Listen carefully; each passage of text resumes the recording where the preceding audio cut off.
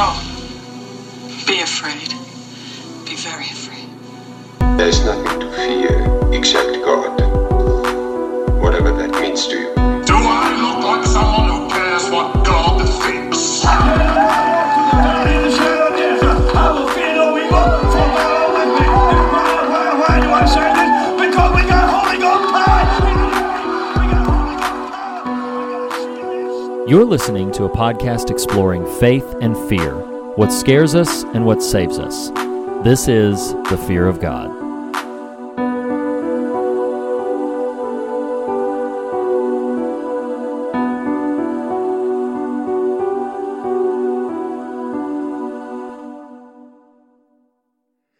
Hello,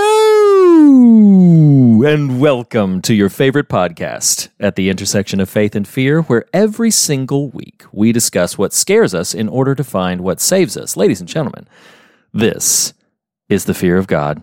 Speaking to you right now is one of your hosts, Reed Lackey, and typically with me is your fellow co-host, Nathan Rouse, but he told me he had to go and make fists with his toes. I'm not quite sure what that means, but hey, it's 2023. I'm like, you do you, dude. Like, all good.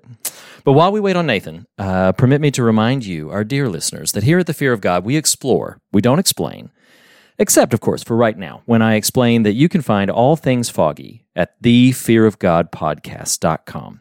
I mean, tons of stuff. Things like, and especially, how to support us on Patreon. Listen, if you're not in on this, being a patron nets you so much. You get extended episodes, you get bonus episodes, sometimes early release episodes, special hangouts with us and other foggers. I mean, you really ought to gift yourself a patron membership to the Fear of God podcast this holiday. Also, on the website at thefearofgodpodcast.com, you'll be able to purchase Fog swag and merchandise. You'll find an archive of all of our episodes, all of them in both chronological and alphabetical order. Thank you, continuity guru Steve Beckley, for your hard work there.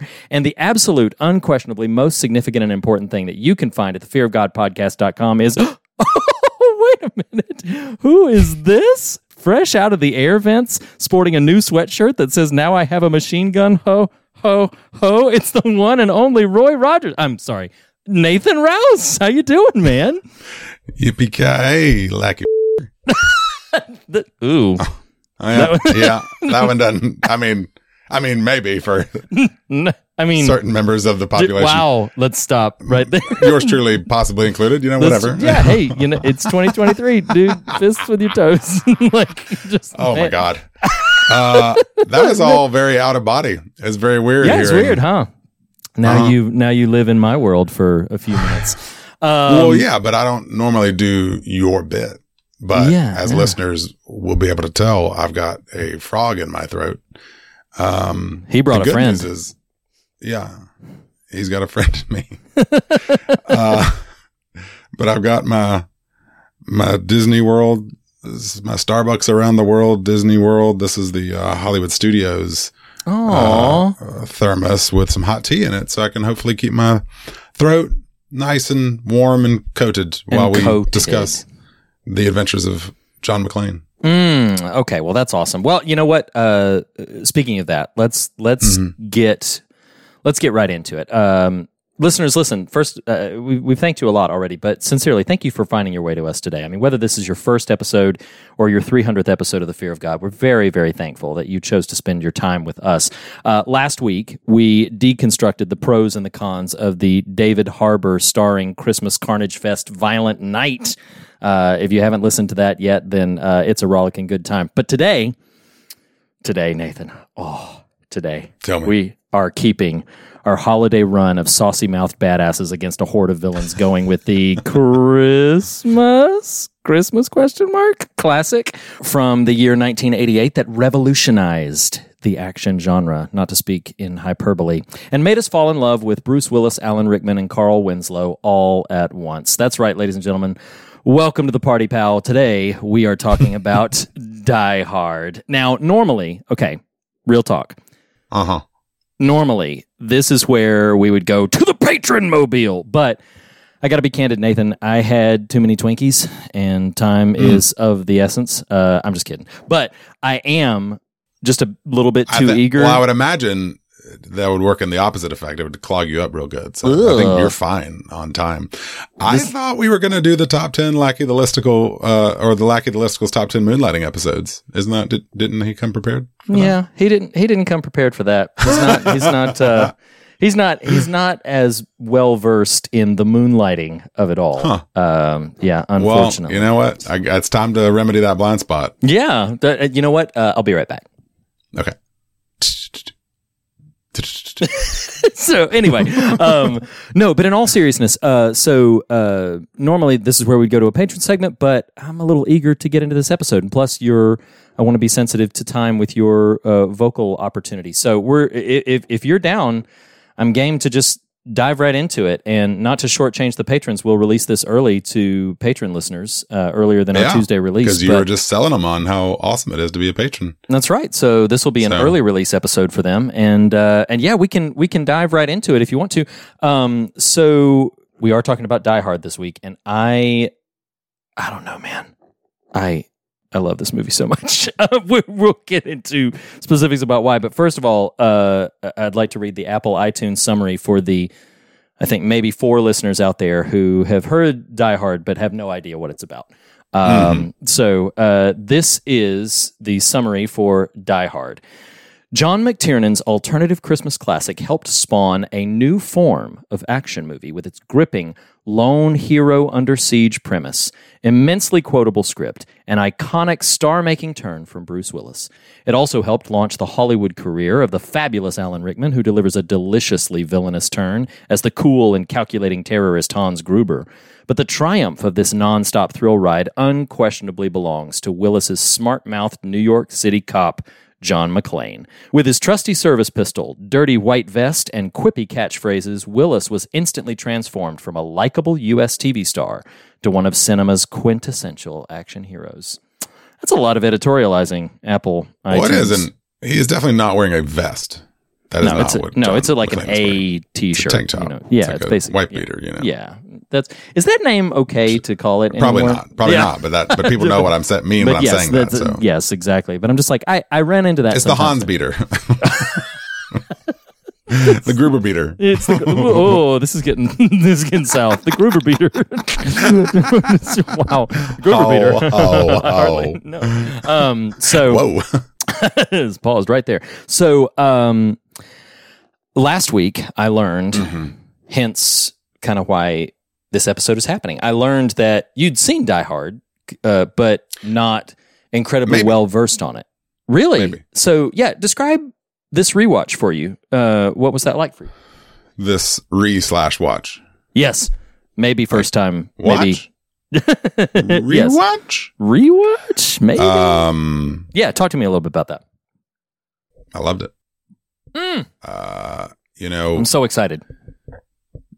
This happened to me years ago with The Godfather. These movies that exist in the cinema pantheon that you worry getting to them late is going to dull their effect. And sure. And arguably sometimes does. Like that is a thing, you know. Yeah. Very real possibility. And so when I, as just mentioned, originally first got to The Godfather, I was like, okay, it's The Godfather. You gotta watch The Godfather. Let's see what that's about. And just really kind of fell in love with that, you know, understood, okay, that's legit. Yeah, indeed. And that was probably 20 years ago. That was in college when I saw that. And so to watch Die Hard now, I know that I watched the Sam Jackson one in the theater. Oh, Die Hard with a Vengeance. Okay. Yeah. I can't tell you if I'd actually seen the first one. Now I was familiar with its general beats. I was familiar with largely the cast, but you know, I mean, I would not have remembered the Reginald Val Johnson character and his role. In fact, when you learn what his place is in the text, I was like, okay, that's cool. You know, like that he's the one outside trying to get help. So wouldn't have remembered that. What is hard about this movie is so many of its lines have become you know, Oh, again, yeah. just canonized. So anyway, long-winded way of simply saying that I'm not 100% positive I had seen it in its entirety before this, and kind of by, I don't know, the 3/4 mark, you're kind of like, okay, you know, to withhold, to level criticism or to withhold affection at this point is just being willfully, you know, like that guy. Contrarian, sure. Yeah. Because now, I do, if I'll go ahead and get this out of the way, if I have any critique, it's simply like one of this film's masteries is its script. And I don't Absolutely. just mean the dialogue. I mean its structure, just the architecture alone. And I was actually talking to Penny, who's been on the show before, my 13-year-old. I was talking to her about the movie Wish, and I was describing the concept in story construction of the payoff, right? Like you set a thing up, you pay it off later on. And Die Hard, sadly, I was identifying how poorly Wish does that, but Die Hard expertly utilizes this several times.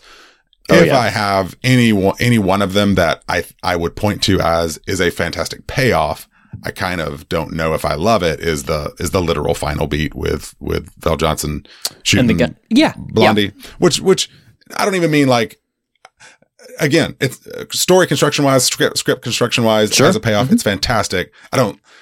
For a movie that set the template for what was to come, it's actually relatively grounded, I agree. You know? Yeah. And so to have the like traditional, you know, 80s baddie back up from the dead, you know, at the very end, I was like, okay, whatever. I'm in it at this point, so I'm not going to care that much, but anyway, so extremely minor quibble, but beyond that, I mean, it's funny. I know we'll talk about specifics of the movie, but this one does rest so firmly in just, you know, in cinema history that one, I actually didn't mean to go into this point, but I think it was the Library of Congress. It's part of the Library of Congress. It got submitted for that. Mm-hmm. But it's fascinating watching it now, knowing how Bruce Willis is doing or not doing. That's hard. That is painful to think about. I couldn't completely divorce myself from that meta knowledge when watching it this time. Doesn't hurt my affection for the film, but you register it. Yeah.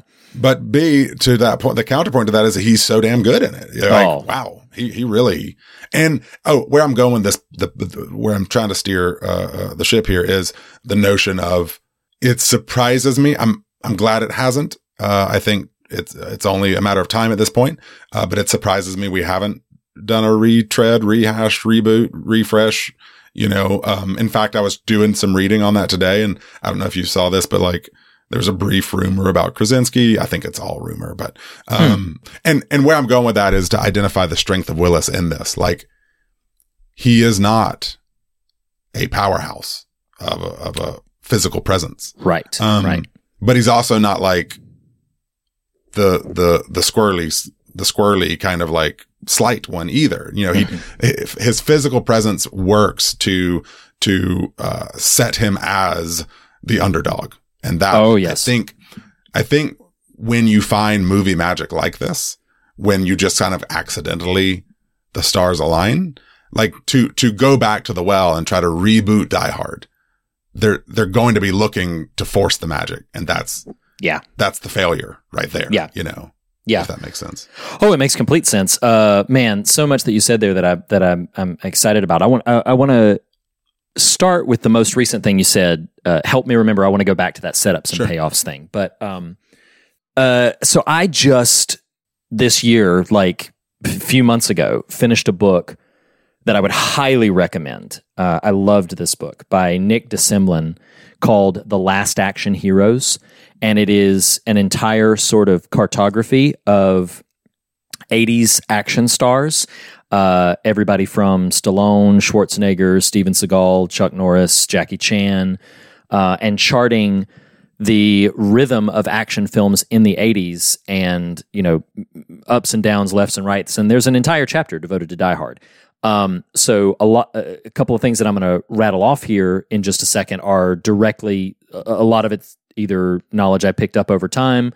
John McTiernan has a great commentary on the DVD release of this that I'm sure I listened to at some point. So it's hard to parse out exactly where I got certain pieces of this information, but zoning in on that vulnerability thing, prior to that, action movie stars, particularly of the Schwarzenegger vein, were not like run and hide, strategize, kinds of things like Bruce Willis does in this movie. They were very much like commando Brute style. force. Yeah, absolutely. Like, you cannot stop this tank that is just coming at you. And that was the template for much of the action films of the 80s. In fact, casting this sucker was a nightmare because every action star that they went to turned it down, many of them citing, this is not an action dude, this guy's a wimp. This guy's a wuss. He spends the first third of the film running away. Why would we sign up for this? This is not presenting him as an imposing figure. And so it's just fascinating. Like, they offered it to Stallone, they offered it to Schwarzenegger, they offered it to Harrison Ford, offered it to Al Pacino, offered it to freaking Burt Reynolds. Like, everybody passed on it. And so then I thought this was kind of cool.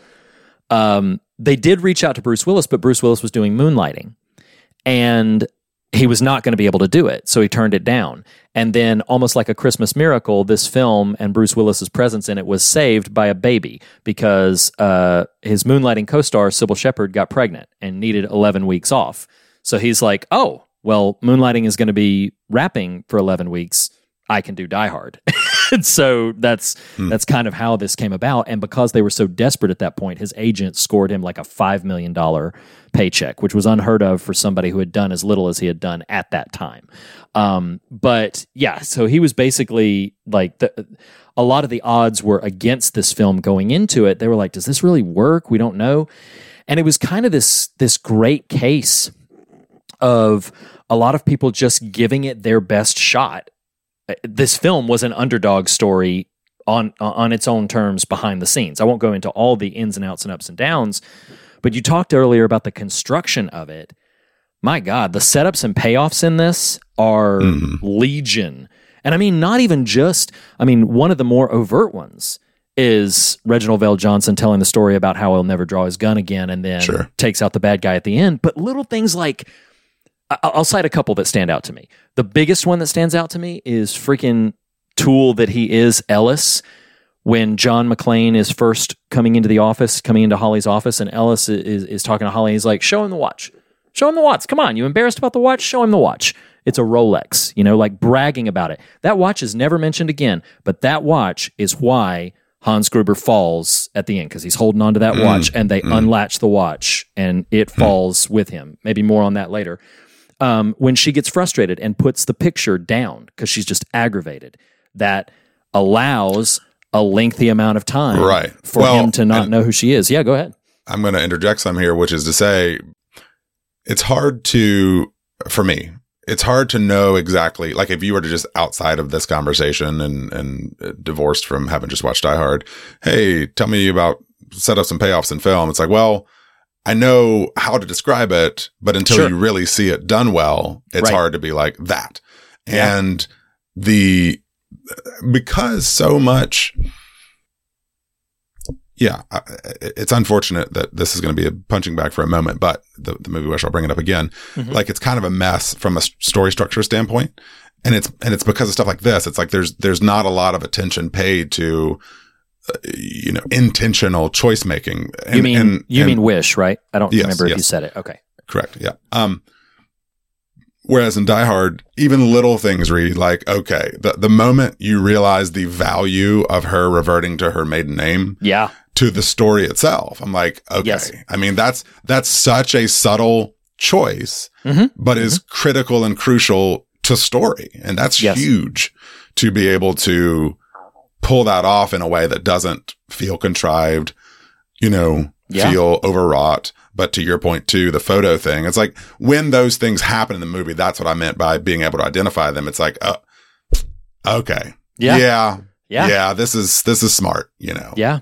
They even have, I appreciate certain other things about this. There's this one moment that on its surface maybe doesn't mean much, but you remember the moment where Carl, the long-haired blondie villain, is his brother is down trying to hotwire some tubes, and I don't know exactly what he's trying to accomplish in that moment, but he's trying to sever a connection, like the phone lines or something. He's trying to sever the connection. Chainsawing the thing. And he's chainsawing the thing. But that is a little exchange between the two of them that is very sibling rivalry kind of stuff. Like, oh, you're fine, right? Like, hey, you know, like, and they're kind of playfully doing this sibling rivalry thing. They don't call out each other that they're brothers at that point, but they're doing this little sibling rivalry thing so that then when his brother is the first one killed, that further is this great little insulated arc where now Carl is like, well, this is personal.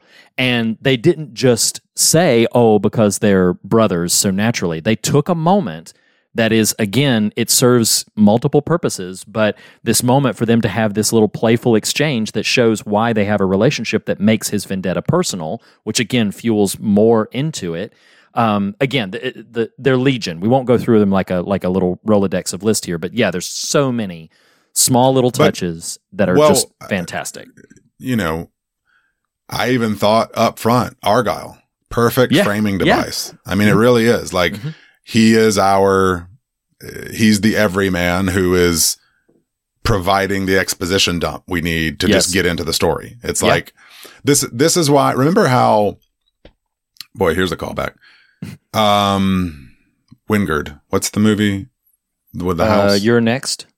Yes. Adam Wingard. And it's the girl who halfway through the movie says, my dad taught me how to work ropes or something, traps. Yes. And how I complained about it at the time. Like, sure. What? Yeah. This is random. But like, this is what I mean. Like Argyle, like, I'm okay if I can see it on screen. In other words, sure, I know what's happening here.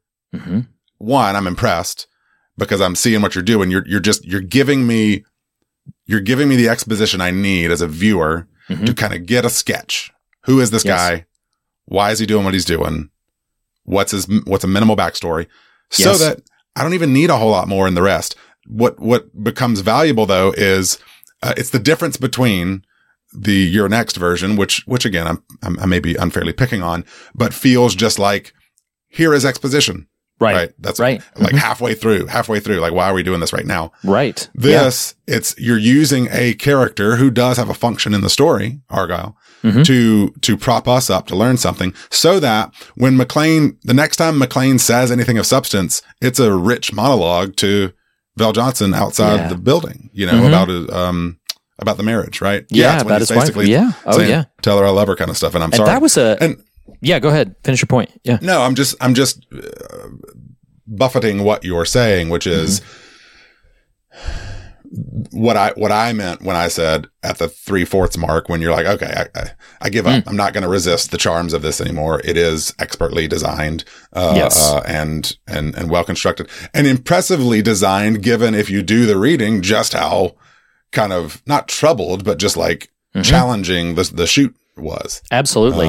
The production itself had lots of difficulties. Now, there is, from what I've read, there is a ton of praise heaped upon the script. The script is not one of those things where like it went through 5,000 drafts or everything like they honed in, they focused, they got the script right. But other aspects of like, you know, mapping out exactly where they were going to be, you know, the layers between what was a model, what was actually on stage, you know, with, you know, they really blew up that tank like in front of the Fox Studios lot. So there's different things that, man, I'm just bouncing all over the place. My energy is up. I love this movie so much. Well, back up. What's your story with Die Hard? Well, I mean, I've loved it for as long as I can remember. The first time I would have seen this, and probably 90% of my viewings of it. Well, not 90%, because I've owned the movie. I've owned a copy of the movie for 20 plus years now or more. But a lot of my first inclinations with it was seeing it on TV as a kid.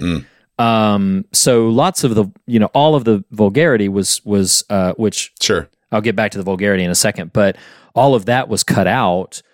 But and some of the more aggressive violence, especially like the images of bodies and stuff like that.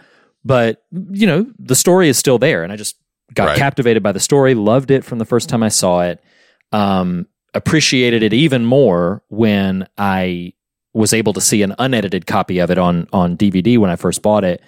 And yeah, I mean, it's been up there for me. This is one of those films that, like, yeah, when you're talking about action films, it's quite possibly number one. It at least has a case for being number one action film.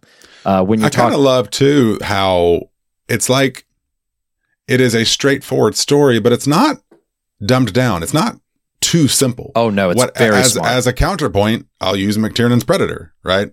Sure. Yeah. That is a very simple log line. Yes. 100%. Commandos under attack in the jungle by a monster. Boom. Yes. That's it. Yep. This, it's like, it is straightforward, but it asks a little bit, to like. Sure. Yeah. I don't know if I'm making sense, but, so many of these and movies like it, of this type, it's such a boiled down, simple, like man versus man or bad guy versus good guy. Which is why, I'm sorry to cut you off, which is why the flavoring of those setups and payoffs are so strong. Absolutely. That's what turns it from Predator into Die Hard, right? It's like suddenly there's actual like cool engine fueling the whole enterprise. There was I know you watched Lego Masters. I don't know if you remember from season 1 of Lego Masters. Do you remember the challenge that the Lego Masters team had to do where they had to build a bridge and the bridge had to hold a certain degree of weight? And I was blown away by that. Yeah. And one couple, 2 different teams were able to do this, but one couple was able to build a bridge and it was able to hold over 1,000 pounds, or at least 1,000 pounds. And I'm referencing that to say, you look at a film like Predator, and Predator is solid because it's a rock. It's simple, straightforward. It is a rock. It is, all of the pieces are solid, but they are very uniform. Die Hard is solid because it's like that Lego bridge. It has been all these little pieces fit together to hold a tremendous amount of weight. And you can praise each in their turn. That's a wild analogy you just made there. I mean, I'm appreciative, but that was wild. Sure, yeah. But it's like, to get a visualization, it's like, no, Die Hard is not great because it is overly simple. Die Hard is great because you could pick apart any of a dozen different elements of it and follow that through line through the film, and you can track the different beats that they do to make it substantial, and nothing really falls apart. The one thing that I point to, I went back and read Roger Ebert's initial review for it. I was just, because I had heard that he didn't like it at first. And his initial review calls it kind of a mess, and he gets really hung up on like the deputy chief of police, or the administrative guy who comes in and he's just like, and Ebert was really hung up on that. But when I'm watching that, and to me, this is bleeding all over the place. I hope you don't mind. We're just kind of bouncing all over the place on this film. But to me, I could see someone criticizing the extrapolations, the hyperbole of characters, like the way the media is portrayed and the way the administrative offices of the police are portrayed and the way the FBI are portrayed. Oh, yeah. All of those kind of things are definitely inept. But I feel like the film is doing that on purpose. They are deliberately inept in contrast to the John McClanes, to the Al Powells, the Reginald Vell Johnson characters. They are deliberately caricatures to contrast the smarter, sharper, wiser, more grounded people that are trying to push against that kind of thing. And I started to say this a little bit earlier. Yes, you could say it's one of the greatest action films. I, without an asterisk, say it is the greatest purely action film ever made. I do feel that about this film. But I think, too, it's just a great movie. Like, even if you're not a big action fan, like, it's just a great movie. All of the puzzle pieces work. And talking about some of the, I do want to mention this, some of this could bounce into what we would ostensibly normally pivot into theme, but I'll just bounce all over the place for it. It stood out to me this viewing, how it is so distrusting of institutions like administrative police, the LAPD, the FBI, media for sure. But another thing that it distrusts that I found really interesting, this was the first time that it's really stood out to me, is it distrusts shallow opportunism. I don't know if you noticed this, but anytime a character tries to say, you know what, I'm just going to seize control of the situation, it backfires on them. Everything from like Ellis trying to say like, "Ooh, I'll deliver John McClane to you," to the arrogance of the FBI charging in and saying like, "Oh yeah, we got this under control now," or the LAPD. Every single time somebody tries to just seize the moment and like take control of the moment, they fail gloriously. Meanwhile, and man, this just impresses the heck out of me. Meanwhile, 3 characters at least. You got John McClane himself, you got Al Powell, you got Holly Gennaro, Holly McClane. Those 3 characters, which I don't want to camp too hard here, but worth noting, that's a diverse group of people. You got a guy, a woman, and a black cop. And all 3 of them are treated in this film with agency, wisdom, restraint, and reserve that ultimately succeeds in what they're trying to do. And I find that so incredibly impressive, considering this was a product of 1988. It's just kind of amazing to me that is there. I don't think they necessarily made it with that sort of eye or through that sort of lens, but it's there. It's present in the construction of the film. We haven't even gotten to freaking Hans Gruber and the brilliance of Alan Rickman. I mean, this movie's so good. God, I love this movie so much.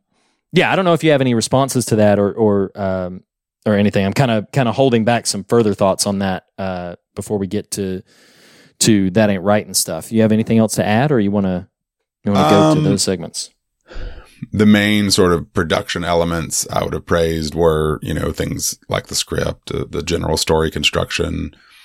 I mean, even things, Reed, that this is one of those grace notes to a script that you have to wonder if they realized how smart and savvy a choice it was initially. But even little things like, talk about underdog. I mean, the dude's shoeless from go.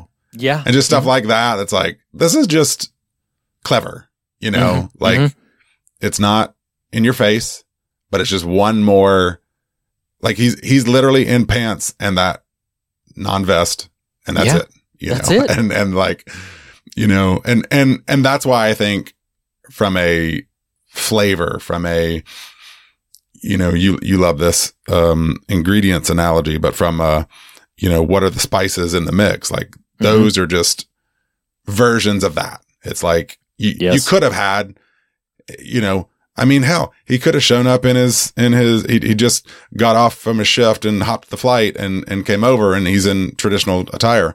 But even little smart things like talk about exposition at the beginning of the movie when the fellow passenger with him sees his gun, like you just know a lot very quickly. And then they disarm him of kind of all of his traditional resources. Absolutely. Except his kind of brains, as it were. Yeah. And to the point about his brains, one of the first things he says after the terrorists have taken control, I keep calling them terrorists, they're just thieves, but once they've taken control of the building, one of the first things he says, and again, probably deliberate because so many of the choices in this film are deliberate, he's running around, he's got the gun, and he's like, okay, think. Yeah. That's what he has to do. He's got to think and he's got to strategize. It's not, oh, I'm just going to barrel in and just, right. And I'm just like, God, I appreciate that so much about this film because it treats it like a chess match.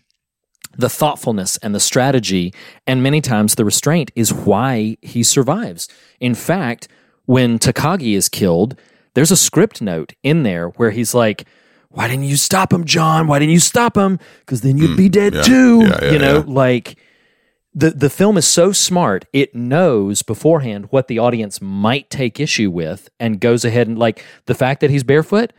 So then first guy he kills, they take a 10-second beat to say, 40 million terrorists in the world. I got to kill one with shoes smaller than my sister. That was great. That was great. It's like, it's so fantastic. It's so fantastic. Well, yeah, because, to the point we were making a little bit last week about what can Santa do or not do, like they took the moment to acknowledge it. We know, guys. We know he's shoeless. He knows it too. And here's why. Here's the obstacle in his way. Yes. He can't find what he needs. So amazing. Well, and it's funny I because if I'd watched it at all, it had been so long, I was not ready for, and it was a pleasant surprise to me, McLean Willis's, verbal monologuing, right? Like and it's funny, I joked about Like It Listicle and Moonlighting just last night. So remarkably, since Thanksgiving or so, I've just had a little bit more time. I've been watching several kind of award season movies and have just been churning through some stuff. And last night I had a little while and I was like, you know what? I've never watched Moonlighting. So I turned on the pilot. Yeah. Okay. And dude, he's a chatterbox. Yeah. Like, yeah. He's very, it's not like comedian style, but he is much more chatty than we ever came to know him as. Sure. In his traditional action hero. I mean, heck, you put pilot Bruce Willis, up against, David Dunn or Malcolm Crowe. Oh, yeah. Malcolm Crowe. It's like, these are dramatically different, expressions. Yeah. Now, we don't have to camp here long, but I am curious because I imagine they're fresher for you than they are for me. I think a core strength of this film is McClane as underdog. Yeah. But do the subsequent films adhere to that? Does he?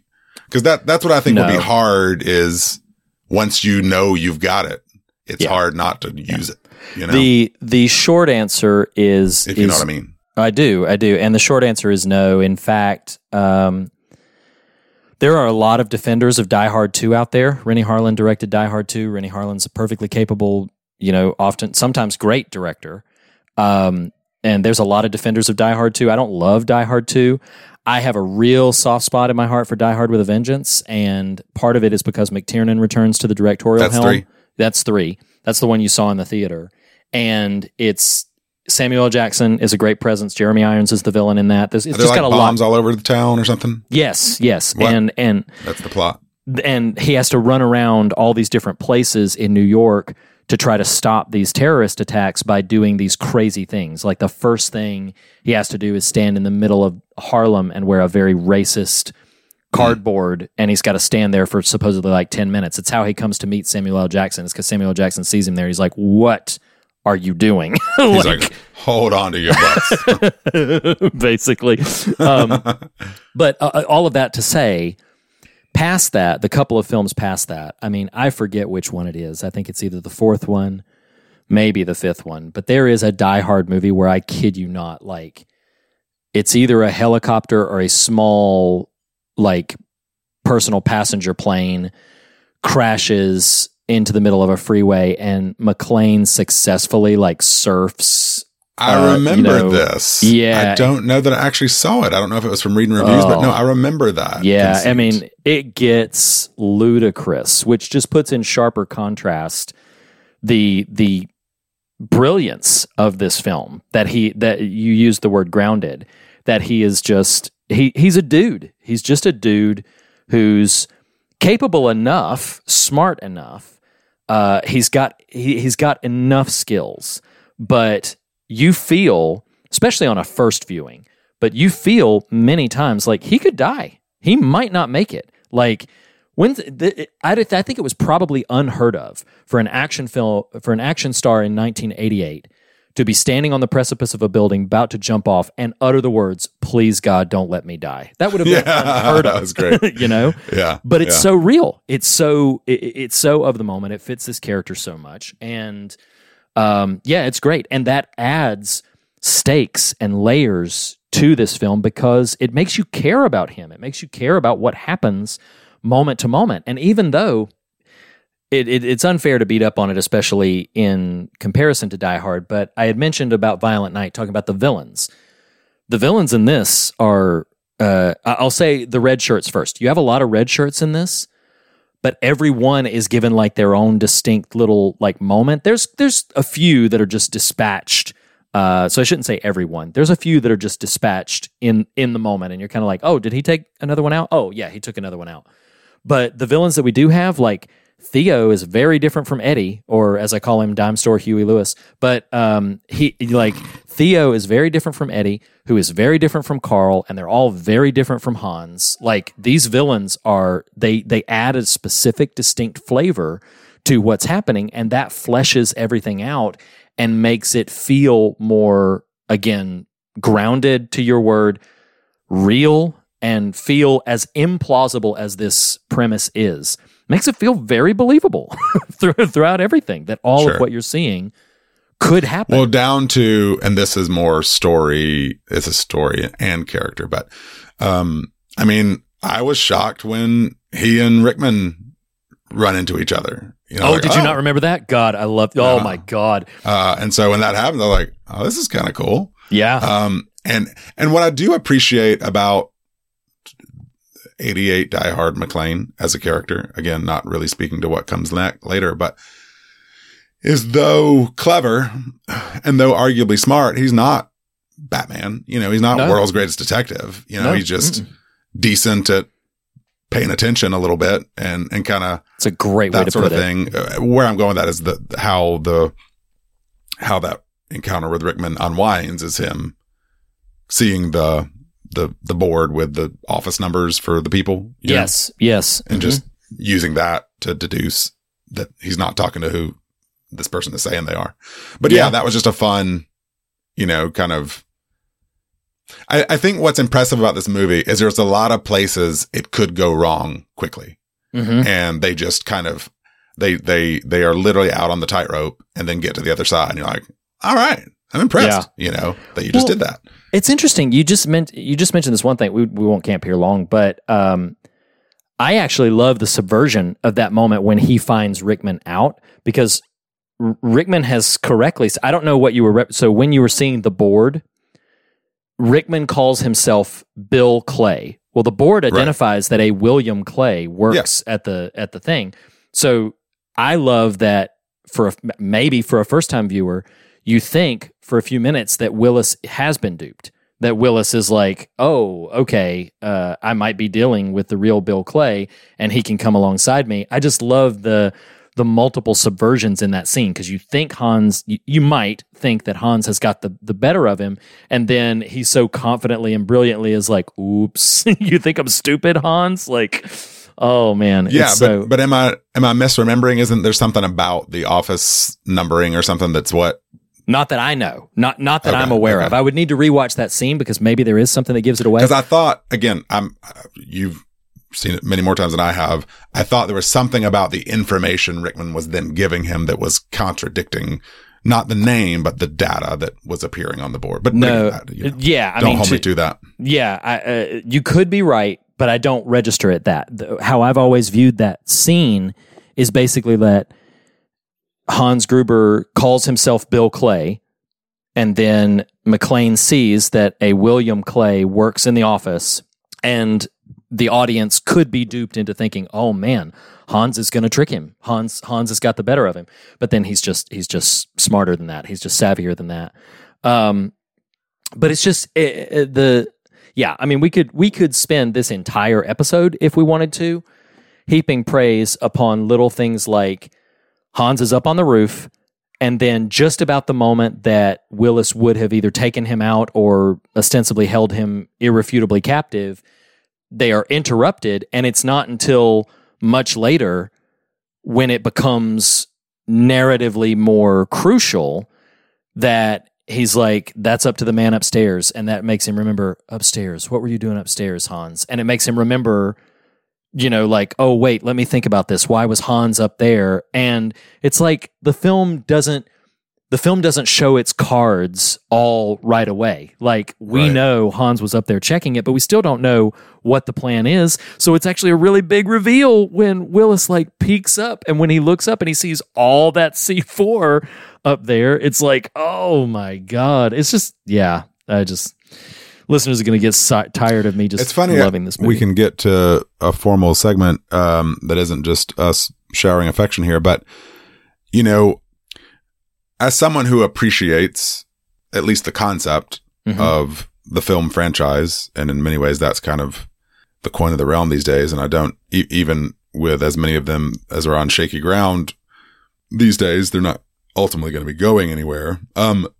But watching a movie like Die Hard and what I was identifying as what I would view as pitfalls for subsequent entries and or reboot conceits, you know, one of those things being like, when you accidentally create the action hero and then know you have the action figure, you know, let's play with the action figure. And it's like, well, he's going to be invincible. And I think a lot of, in this conversation, Jack Bauer, and how like, you know, for all the things I would enjoy about that show, ultimately there's not a whole lot of character there. It's you know, and ultimately what's fascinating and impressive about Die Hard is like a season of 24, which is a little unfair to use as a comparison point here, but a season of 24, ostensibly the goal is Jack Bauer stops fill in the blank terrorist. Sure. Yeah. Well, the work they show, and again, I'm mixing mediums here, so I'm recognizing this is probably an unfair comparison, but the work they do to force obstacle between Jack and his goal gets pretty laughable at a certain point. At its best, it's fantastic, but sure, you know, yeah. It is not at its best for much of its actual runtime, the entirety of the show, that is. Whereas you watch something like this, which again, I'm sure subsequent entries fall victim to that kind of idea too. And it's like, from a character beat, from a motivation standpoint, his goal, I would argue his goal isn't to as selfless as let me stop the baddies. You know, it's really let me put one bare foot in front of the other and hope I survive the next step. Yeah. And that is such a unique turn of storytelling that I'm kind of rambling, but I think what I'm trying to say is I don't love the presumption of a whole lot anymore. You know, it's like, well, we've got the rights to it. So let's, you got to make it. It's like, well, yeah, sure. Man, I just want something that's clearly considered, clearly thought about. Doesn't mean it's perfect up and down. Just means like, speak creatively, cast it well. Like this movie kind of blew me away with, I would argue there are very few, hyper dated visual effects in this. Like, oh, absolutely. It all still pretty works. Yeah. Honestly, the most dated aspect of it is just the casting of the thugs. You know, they all look very like, oh, sure. Yeah. Bodybuilder types, you know, like, sure, okay, whatever. Of course. Yeah. Yeah. Yeah. They look like they rolled off the WWE, you know, second tier line. But exactly. They're the mid-carders for right.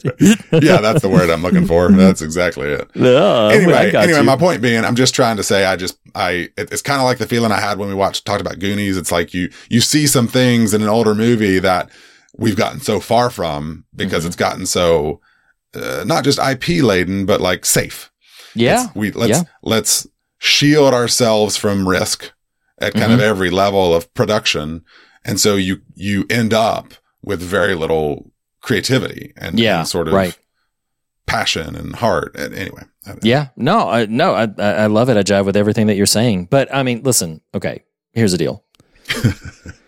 We're talking about all this love and affection. This is not the love of God. This is the fear of God. Okay, so like we need. There's a payoff. So I just want to remind listeners and remind you that, listen, at the end of the day, we're a horror show. So the facts are, if it's gory, if it's gross, if it causes you a fright, then it's time for the part of the show that we call That Ain't Right.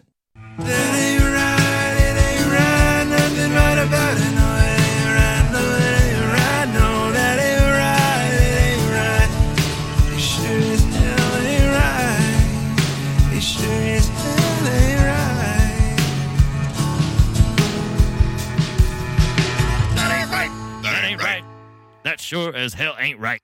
Nathan. Read. I'm going to let you go first. What you got on your That Ain't Right list? For not being a horror movie, there's a number of both story points and action points that are pretty That Ain't Right here. Totally agree. I'm going to open up to you, Reed, in this That Ain't Right segment. Oh, okay. So, you know, I got my hot tea. I don't do that. You know, I'm getting old. I don't know if you can see it. Reed.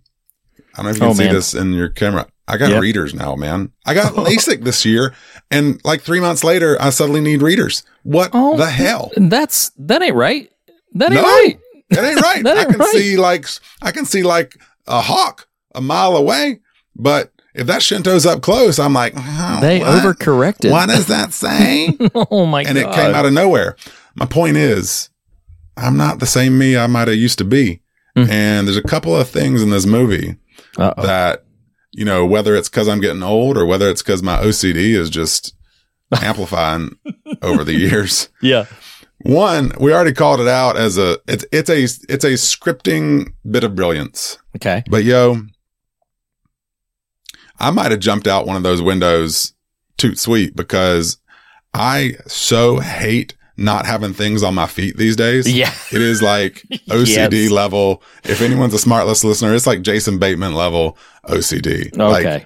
Like, I shit you not, Reed. I have flip-flops and slippers and I will, man, I'm getting real right now. I will, depending on what part of the house I'm in, depending on what time of the day it is, will depend on whether I got some flip-flops or some slippers on the house. Like that's how stupid it's getting. I got socks and slippers on right now. I hate walking around barefoot these days, which makes me a little sad because there's something lovely and natural about that. Like if you're outside or whatever, but man, I can't do it. That ain't right. And the other one that hadn't been mentioned yet, Reed, is your boy, John McClane. He's just, maybe he did get off a shift in the Big Apple and hop a flight out of LaGuardia. He's on a plane for 6 hours. He touches down. He's in a limo, hopefully a clean limo, but he's in the front seat now with Argyle. You know, Argyle didn't plan for that. Okay. That's a turn of events. He gets to the high rise and Nakatomi Plaza and he's like, hey, can I freshen up? Okay, cool. And my man just takes a hand towel in the back. So he kind of strips down a little bit. Sure. He's down to that. What iTunes called a vest is definitely not a vest. Not a vest. And he takes a hand towel from the bathroom and wipes out his pits. Yeah. What does he not do? What does he not do next that any normal male adult human should do before he exits that bathroom? Sniff to make sure. Oh, no. I mean, sure, maybe that's not where I'm going though. Put on some damn deodorant. What? No. You cannot save the world without deodorant on. No, man. Oh my God. Well, not even the world, but your lady friend and Nakatomi Plaza. Yeah. So that ain't right. My man wipes his pits with a hand towel in a public restroom and does not have deodorant handy to refresh himself. Like, yes. Your boy be stinking by the end of this movie. Oh, he really would be. He would climb through air vents, dirty. Like his shirt was white when we first saw him, and then I know that was kind of funny. That was funny. By the end of it, it's just like doo-doo brown. Like, okay, come on. It is. You've been crawling through some stuff right there. That whole shirt has been dyed a different color purely by the dirt and grimy nasty that you've been crawling through. No, I totally get it. It was the feet thing specifically with the glass was definitely that ain't right. That's just cherry on top. And that's why I don't go around barefoot, because you never know. Dude, you don't know. I mean, like, thieves could be breaking up in here, and I got to have at least my slippers on, at least my flip-flops, so that I'm like, shoot out that glass. Fine, see if I care. My That Ain't Right, though I think from a story and character construction, it's really pretty great. But My That Ain't Right is Willis's, or not Willis's, Ellis's plan. Like, where he's just like... Remind me, who is Ellis? Ellis is the sleazy, cocaine and cokehead dude who's like totally arrogant, rough. Just completely sleazy. And then he just marches in there, and it's just painful and uncomfortable to watch. Only reason only thing I love about that scene is the way Rickman treats him. He's like, that's amazing. You figured this all out yourself. It's just so Did you catch? I wouldn't have picked up on this, except I was reading some of the back material on IMDb, and this movie's so old, it's like 50 pages long, and I was like, okay, I ain't got all that time. It's a novel. But, yeah. But when they bring him a soda, and how Do you remember this? Well, I remember So, them bringing him a soda, and it's a Coke, and yeah. Right. But the joke being that he had asked them for Coke, i.e. cocaine, and what they bring him is a Coca-Cola. That's hysterical. Yeah.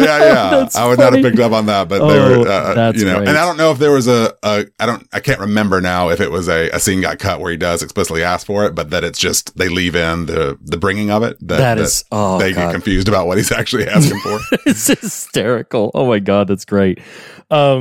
But yeah, I mean, like, it's a great scene for what it does inside the narrative, but every single time that scene comes, I cringe through his whole pitch where he's just like, listen, I understand. I get you. You know, like, just the whole, again, I love that the film is directly indicting that kind of chauvinistic opportunism, but it's still just kind of him in it, and then him going out the way he did. You know, I love that he says right on radio, like, "Hey, Hans, this is radio. It ain't TV. What are we role playing here? Put the gun away." And then, like, you see his face sort of change and turn. It's like, oh my God, I am in way over my head.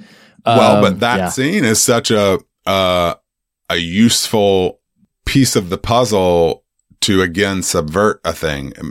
What I mean, I thought this is the scene where Hans is going to learn Holly and John's relationship. Oh, right. But that was all. But what instead happened for me as the viewer was the revelation of, okay, this is the brilliance of her maiden name being front and center here. Mm-hmm. And it isn't so much Ellis selling out Holly as it is him trying to buddy up with, I know who it is. Yeah. Doesn't really, he doesn't make their relationship part of that story, which one could say is a cop out, but it didn't bother me ultimately. But if somebody were to say that that's a cop out, I say if it were any character other than Ellis, maybe it'd be a cop out. But Ellis is so smoke and mirrors, dog and pony show type of try to fluff himself up.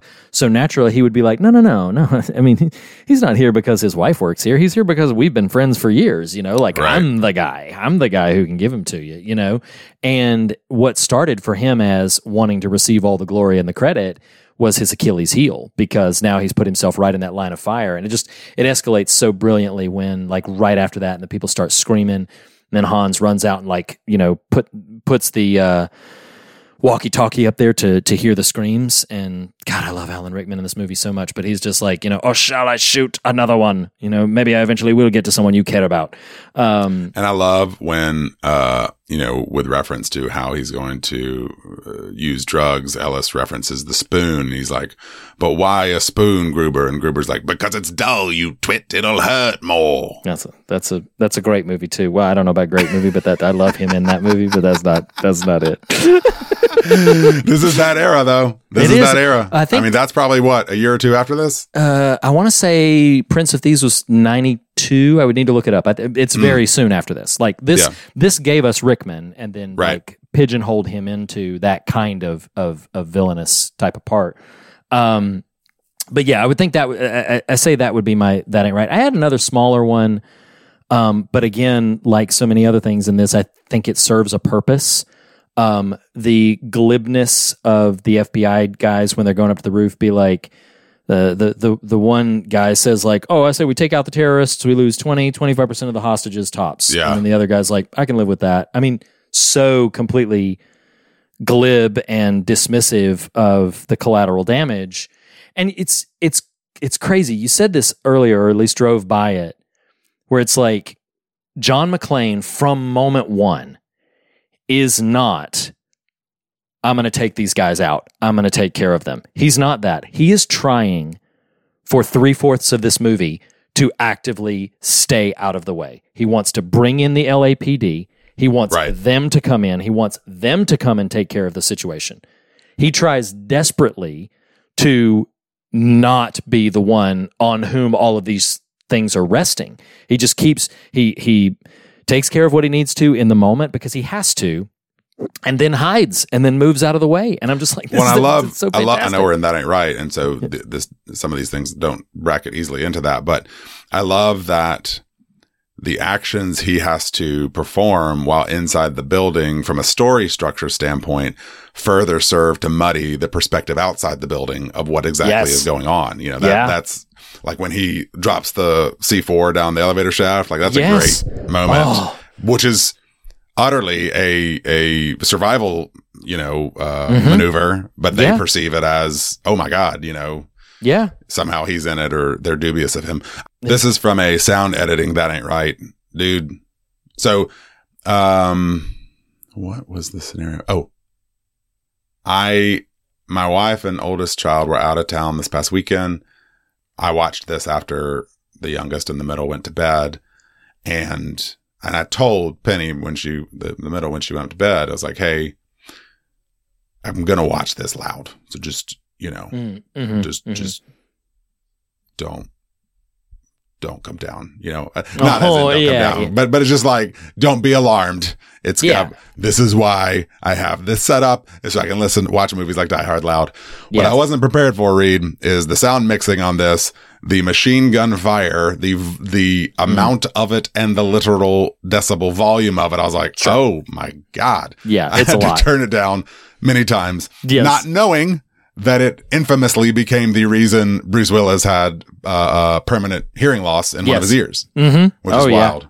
Yeah, it's pretty crazy. Yeah, they definitely, that is the one place where it's like, if you're watching it, they're trying to scare you. It feels like whenever those machine guns go off. Yeah, it's pretty awful. Well, I don't know. Did you squirm? Did you wince? Did you squint your eyes real tight? It's probably because of what we around here call That Ain't Right. That sure as hell ain't right. But wait a second. This is not a horror film. This is also, it's Die Hard. I mean, like when we get right down to it, this movie is Die Hard. So I have another question for you, Nathan. Is it smart? Is it fun? Does it make things a little more bright? Well, it's probably because of what we call around here, that's so right. Nice. That's so right. It's just so right. It's just so right. That's just so right. It's just so right. First time. Oh, I love it. I love it. Listen, as much ain't right as in this film, there's so many things that are so right. I'm going to defer again. You can have first play at this, but I have like 20 things to possibly mention. I'll only mention like one or two, but so great. What have you got? I'll mention a couple. One, I'll only pass it by here because it's already been mentioned. I love the use of Argyle, like just from again, for a movie, this is what you always worry about in these bottle episode of a movie, which is, single location. I mean, I know they're all over a single building, but like, how are they going to interact with the outside world, and something like Argyle as a story device and as a means to pay off later.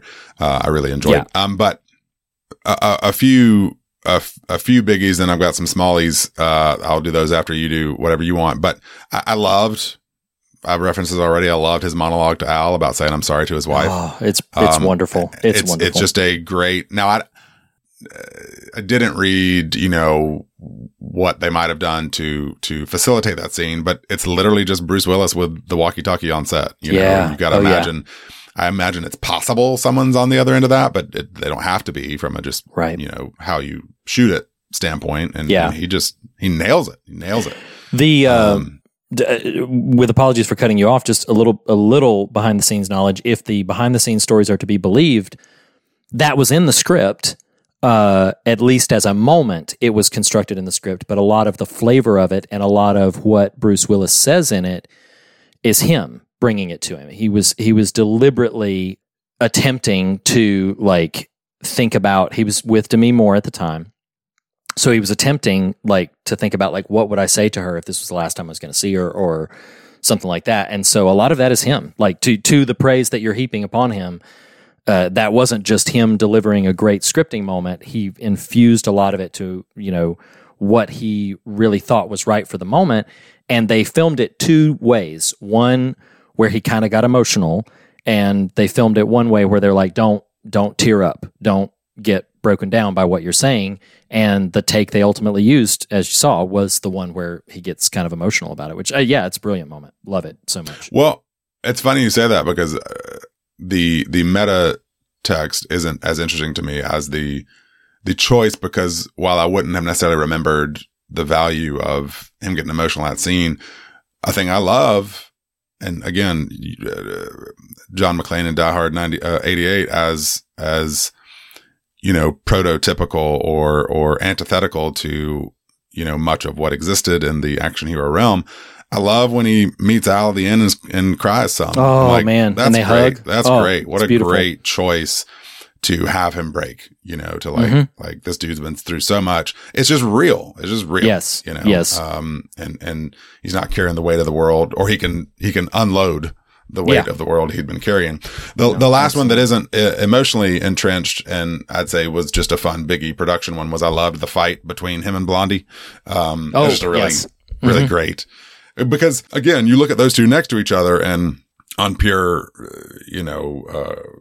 stature and power, Blondie's going to win, but he goes ham on him. Oh, it's so great. You just like a ferret or something, just punching the crap out of him.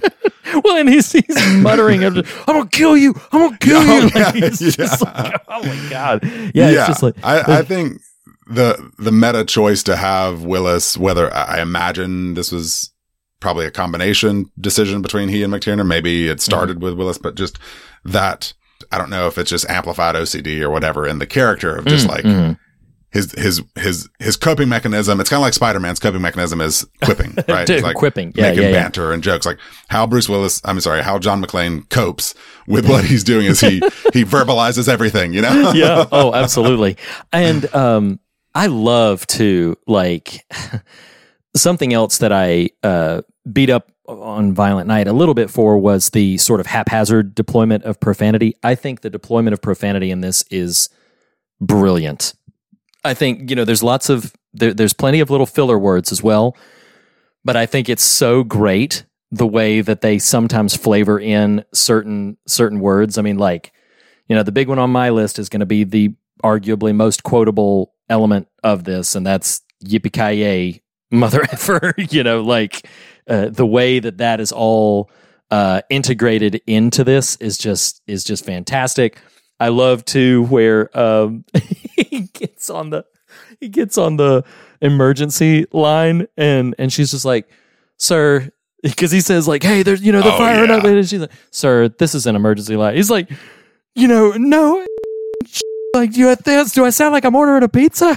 Like, it's just like, and then I love how he gets exasperated with him, and he's just like, "Fine, send everybody, come down here and arrest me. Just send somebody over." Well, two notes as far as the profanity goes. One, I was just, because if anything lives in infamy beyond the name of the character John McClane related to Die Hard, it's yippee-ki-yay, motherfucker.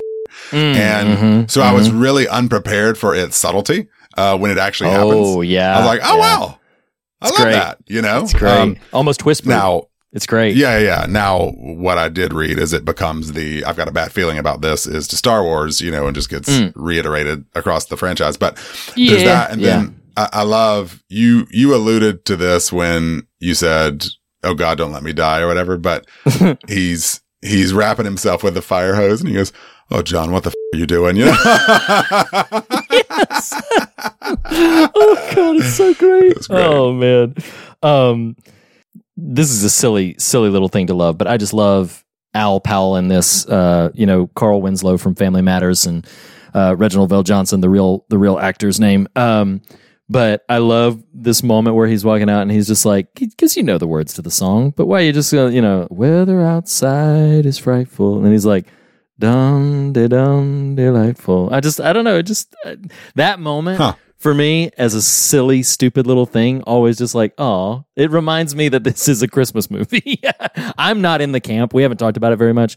Haven't mentioned it really at all in this, but I'm in the camp of like, I'm fine calling it a Christmas movie, because if you're going to really take it to task that like, oh, Christmas movies can only be things that are about Christmas. No, Die Hard's not about Christmas, but it is definitively set at Christmas, so I'm fine calling it a Christmas movie. But I just love that because it's like, It's not really an argument I care to. It's okay. I loved Bruce Willis's during the roast of Bruce Willis. I love the way he put this. He was like, Die Hard is not a Christmas movie. Die Hard is not what all you guys want to make it. What Die Hard is a Bruce Willis movie. That's funny. I was like, oh, that's fun. I think the other thing that I think this might have been improv.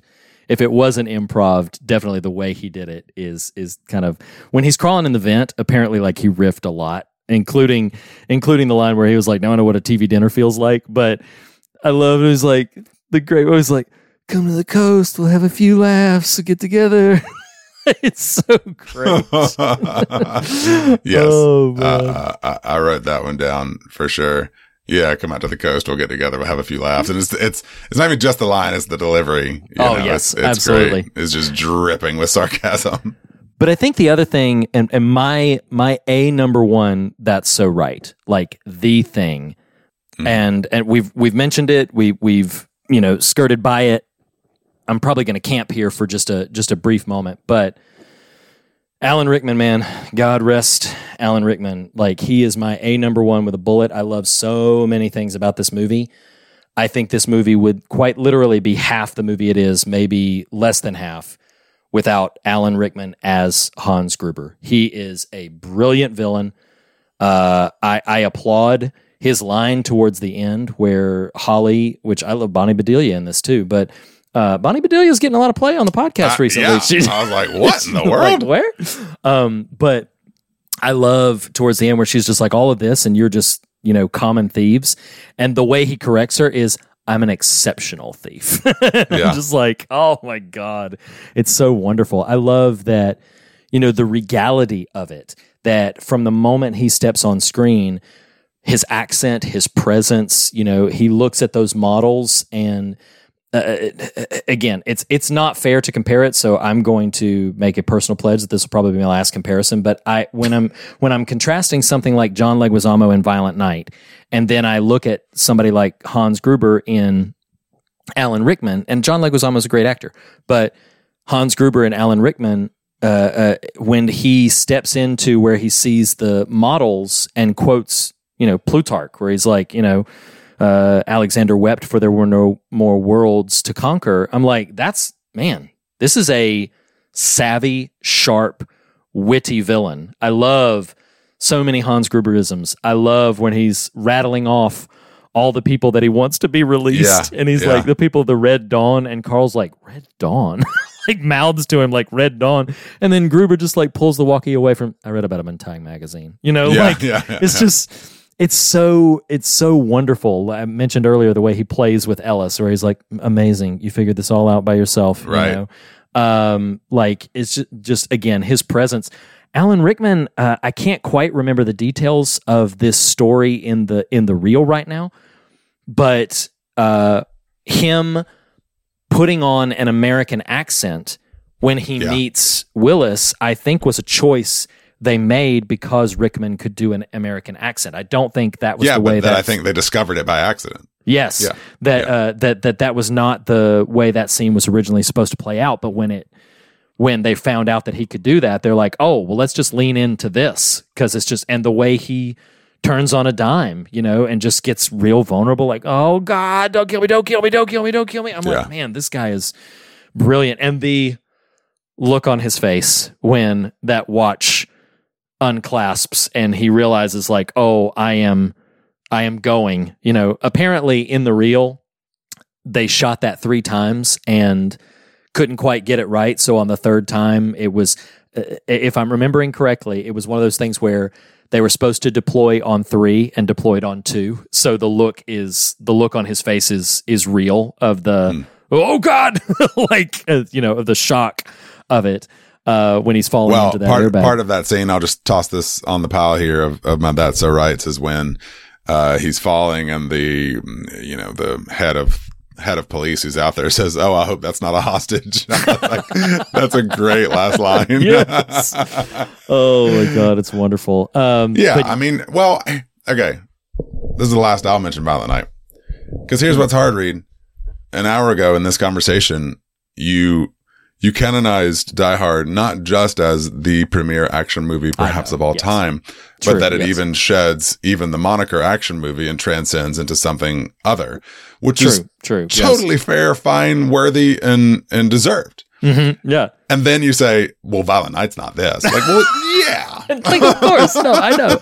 I get it. I mean, I'm not even trying to defend Violent Night. At a certain point, you're just saying, like, yeah, you know, just why kick the movie while it's down? With the dodgeball, you know, stop hitting it with the dodgeball. Because you know what? It's not the easy target. target. What I thought about watching this movie was asking you the question, who do you think could play John McClane? And the only person I can come up with is David Harbour, who could deliver it with that level of like earnestness and that level of like, I think size wise, he's probably bigger than Willis, but he's not that's like the only bodybuilder. That's that's the only ding to it is that David Harbour is a big dude. He's not he's not muscle bound. He's not Schwarzenegger, but from a performance standpoint, he would channel some of these same things. Oh, absolutely, and does with Hopper. Yeah, like no, I absolutely the reluctance. Agree with that. You know, yep, the self-deprecation. Yeah, I absolutely agree with that. Yeah, I just. Man, love this movie so much. Do you have anything more to throw onto the That's So Right pile? I just have one final. I think the deep one that I've already referenced at least is just I just love the relationship that develops between Al and John and how and it isn't just that the relationship exists. It's again a skill of the film to have two characters develop such a rich relationship who are never physically present with each other until the literal very end. Like that's just a real deft maneuver. But the only other light one was, I don't know how they pulled off half the shots they did. I mean, like you watch something like this 40 years on, 30 years on, 35. This is its 35th anniversary. Yep. Mm-hmm. You watch something like this 35 years on, knowing how far we've come and yet still feeling like, maybe we haven't come as far as we thought. Right. Yeah. That's it. My last one is just, and it bleeds out of my love for Alan Rickman, but just the delivery when he sees it's the first moment that they realize they have a problem. Yeah. So I love it from a story perspective, but the elevator opens and the character is dead. I think it's Klaus is his name. The character's dead and he sees the sweatshirt that McClane has, very quickly marked up. And I just love Rickman's reading of it. I do a very poor Alan Rickman, impression, but he's just like, now. Much less accurate Alan Rickman doing German, Yes, right. Now I have a machine gun, but I just love the ho, ho, ho. Like, it's just, I don't know. There's something about the way that is very quiet and the way that is very reserved. And even I love when he and Carl are fighting about the fact that Carl's brother is dead and he wants revenge and he wants it right now. And then, he's like, no, we do not alter the plan. And then Carl says, and if he alters it.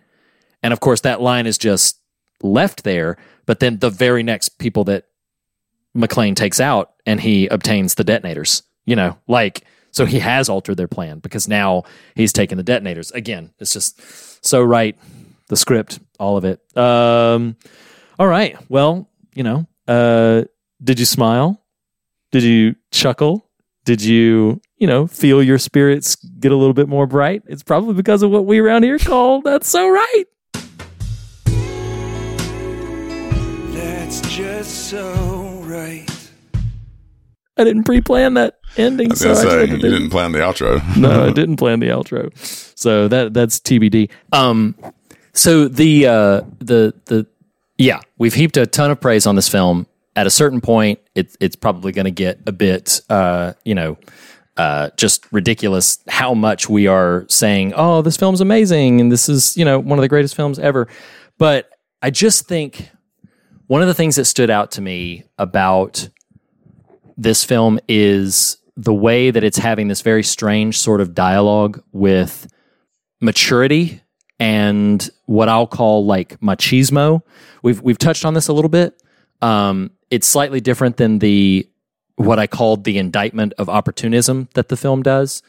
But we talked about Bruce Willis's vulnerability, not only as a non-imposing physical presence, but also, shoeless and very much like up against it. But I just found it really interesting the way that the three characters I would center this on, John McClane, Holly Gennaro, and Al Powell, and I would even to a degree chuck, to a pretty large degree, chuck Hans Gruber into the same category, except that Hans Gruber's motives are not, what we would want to champion. But the way that they approach this, not by a sheer force of will or attitude, but by thoughtfulness. We didn't mention it. Maybe it could have gone into that so right. But I love the scene where Holly comes in and he says, "Who put you in charge?" And she said, "You did." Or he said, "What idiot put you in charge?" And she said, "You did when you killed my boss."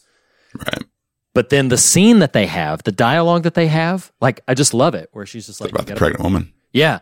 It's like, you got a pregnant woman out there. She's okay. She's not going to deliver for a while, but that rock is getting pretty uncomfortable. It's like, can I take him to have, to an office where there's a sofa? And then Gruber saying back, "No, but I'll have a sofa brought out to you. Is that good enough?"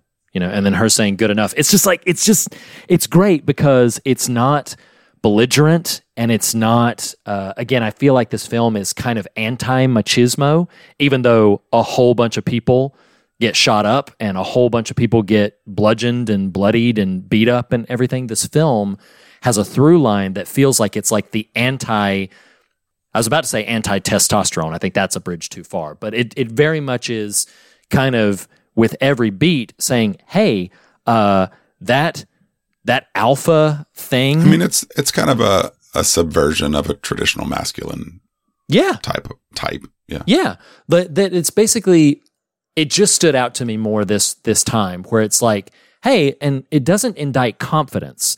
McClane is a very confident and very assured character, but it does, I feel, indict's maybe a strong word. It at the very least criticizes that kind of thing where it's just like, oh, well, I'm just going to take control of the moment. Like I'm going to step in and do what needs to be done because nobody else will do it. You think about things like the way the deputy chief of police, when he shows up, completely dismisses all of the information, doesn't thoughtfully engage the conversation.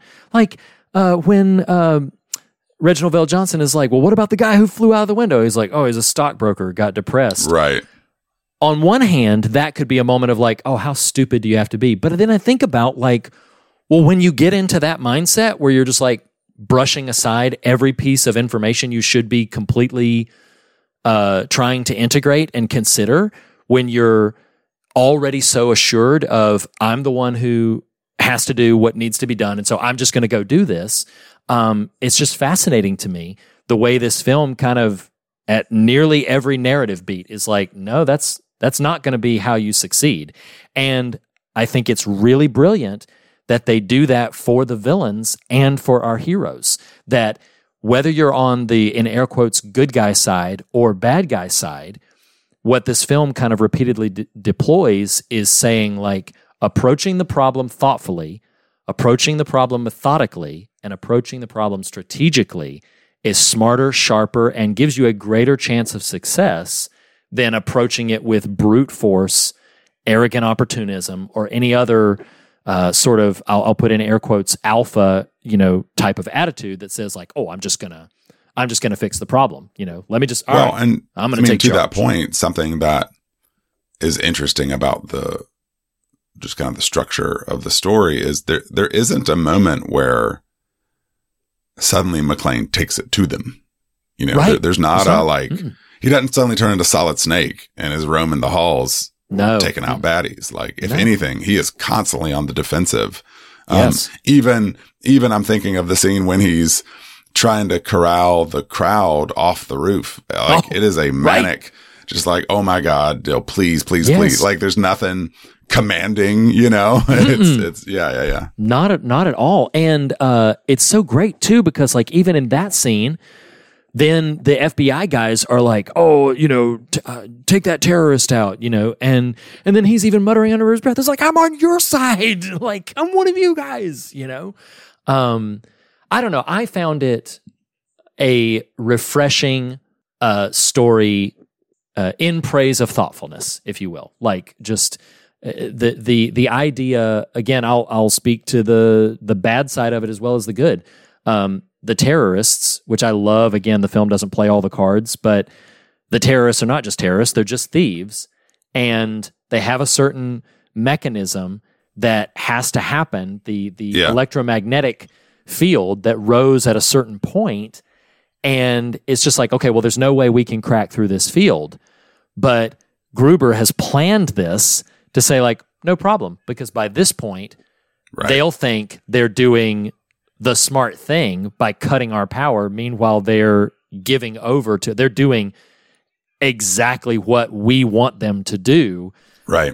And that's the other piece. I think that's where it became, as I was watching it this time through, I think that's where it became so crystallized for me of like, man, this film is writing, almost a dissertation about, hey, don't act impulsively or thoughtlessly, because that you're playing into the hands. If I can add one last example to your pile here that I thought you were going to steer into is the very end, which is or the final confrontation between McClane and Gruber, because even I was like, oh man, he's cornered, like when he starts laughing. And then just that great moment where the camera shot cuts to his back, like, okay. That's badass. It's all right. So great. Didn't see that coming. Love it. Here we go. Oh man. Then when it's a literal holster, like the Roy Rogers thing, and then where he pulls the thing away, and then that's the final deployment. I don't know how well you know Roy Rogers, but the Roy Rogers show in old time radio always opened with that "Happy Trails to You." Like, well, I know that, but I don't know what the connection point you're making here. Well, just that like he's fashioned that gun as a kind of a holster. It's just like the quick draw thing, it's a subtle payoff, but something that is still very real and very present that you didn't realize in the moment when you see it all play out. But again, it's thoughtfulness. He has nowhere to hide it. He can't hide it, in his pants leg or anything. He has nowhere to hide it. So before he charges right in to even save his wife, before he charges right in, he looks around, sees it's a very quick shot, but sees the packing tape, the Christmas wrapping tape. And then, it's got another payoff there. But anyway, I mean, like, there's not a ton of more need for me to belabor that point, but I think too many things these days, it begins to feel like what we need is more force, more of a show of force. It feels like for so many choices, it feels like we just need to show ourselves to be strong, show ourselves to be in control, not in the sense of just reserved and measured, but like puppeteering everything, like we are in charge. And I love that this film kind of stands as an antithesis to that, where it says like, oh, actually, that belligerent, arrogant attitude may more often, or at least too often, fail, as opposed to something that's strategic, that's methodical, that's thoughtful. It was an unexpected source of inspiration for me. Yeah. Well, and I think possibly to the point, or at least to support the point you're trying to make there, is it's like, if you can just outwit and outlast, then they will prove the architects of their own undoing, but it requires not being rash, not being careless. And restraint. Like, the amount of times that McClane survives it because he holds himself back is, at least 6 to 8 times in this film. The reason he survives it is because he did not barrel forward like, oh, I'm just going to obliterate all these guys. And again, it serves a narrative function to build tension and suspense, but also undergirds this whether intentional or not, this theme of, in praise of thoughtfulness, in praise of restraint. And I don't know. It was encouraging. I never in my life thought like, you know what? It's okay to not, to not just charge in and to not just feel like, oh, well, you've got to act. You got to, you got to do something. You got to, just take control. And, I'm avoiding using this phrase because I don't think it always is used in this context, but like, man up, be a man, Sure. This stands as a very, very stark contrast to that idea, while simultaneously being a very thrilling, bullet-riddled action extravaganza, and I just love it. I just love that about it. So yeah, I'm so glad you love to Die Hard. I was a little worried when I first pitched it. I was like, oh man, am I ready for Nathan to perhaps have a tepid reaction to this, and how will I feel about that? And I'm just glad you didn't. Yeah. No. Yeah. Not that I necessarily expected you to. Game recognizes game. Pour out a cold one for Scream franchise. What? Oh, sorry. Get us out of here. End on a sad note. I'm like, oh my God. Well, I was quoting it, and then I was like, oops. Yeah. So yeah, if you have nothing more to add, I think we can go to the fog meter, if that's okay for ye old Die Hard. So the fog meter is our very specific metric of fear and God, wherein we rate these films on their scares and their substance. And it's not necessarily judging the quality of the film, more the heft, the gravity, what it asks of you as the viewer. Die Hard is a film from 1988. Lots and lots of blood and guts, but a very, I think you can attest, unconventional action film. So what, Nathan, would you give Die Hard on the fear measurement? Clearly grading on a little bit of a curve here, but maybe a 4. Okay. Like, it is not a scary movie. There are, to a point you made earlier, had I been watching this in 1988 in the theater, I might not have, I might have worried more for the survival of this character. Cause I think sure. Yeah. Towards the end of it, you're like, I don't know yeah. what's going to happen to this guy. And it's got an actual thing I left off or that ain't right is the wicked kill of him blowing out the guy's knees and the guy flying through the air with his head through the glass window. Oh my Lord. Yes. Okay. So yes. Yeah, I'd say a 4 for fear. Okay. Yeah, honestly, initial viewings of it, if you don't know what's about to happen, could be pretty white knuckle in some places. Definitely not like scary or nightmarish, but gruesome in a couple of the deaths and a couple of the sequences. I'll go a little higher than 4, go 6. But I'm largely in agreement of the assessment of just like, yeah, this is not. It's not very demanding even on that front. I've seen far more gruesome action styled films. I'm gonna lead the charge on God, reminding podcast listeners that how I approach this metric is, does the film know what it's about and how well it basically explores or displays what it is about. This is a 10, unqualified, unasterisked. For me, this is an incredibly thoughtful film about its genre within its genre and extending beyond its genre as well. So for me, it's a 10.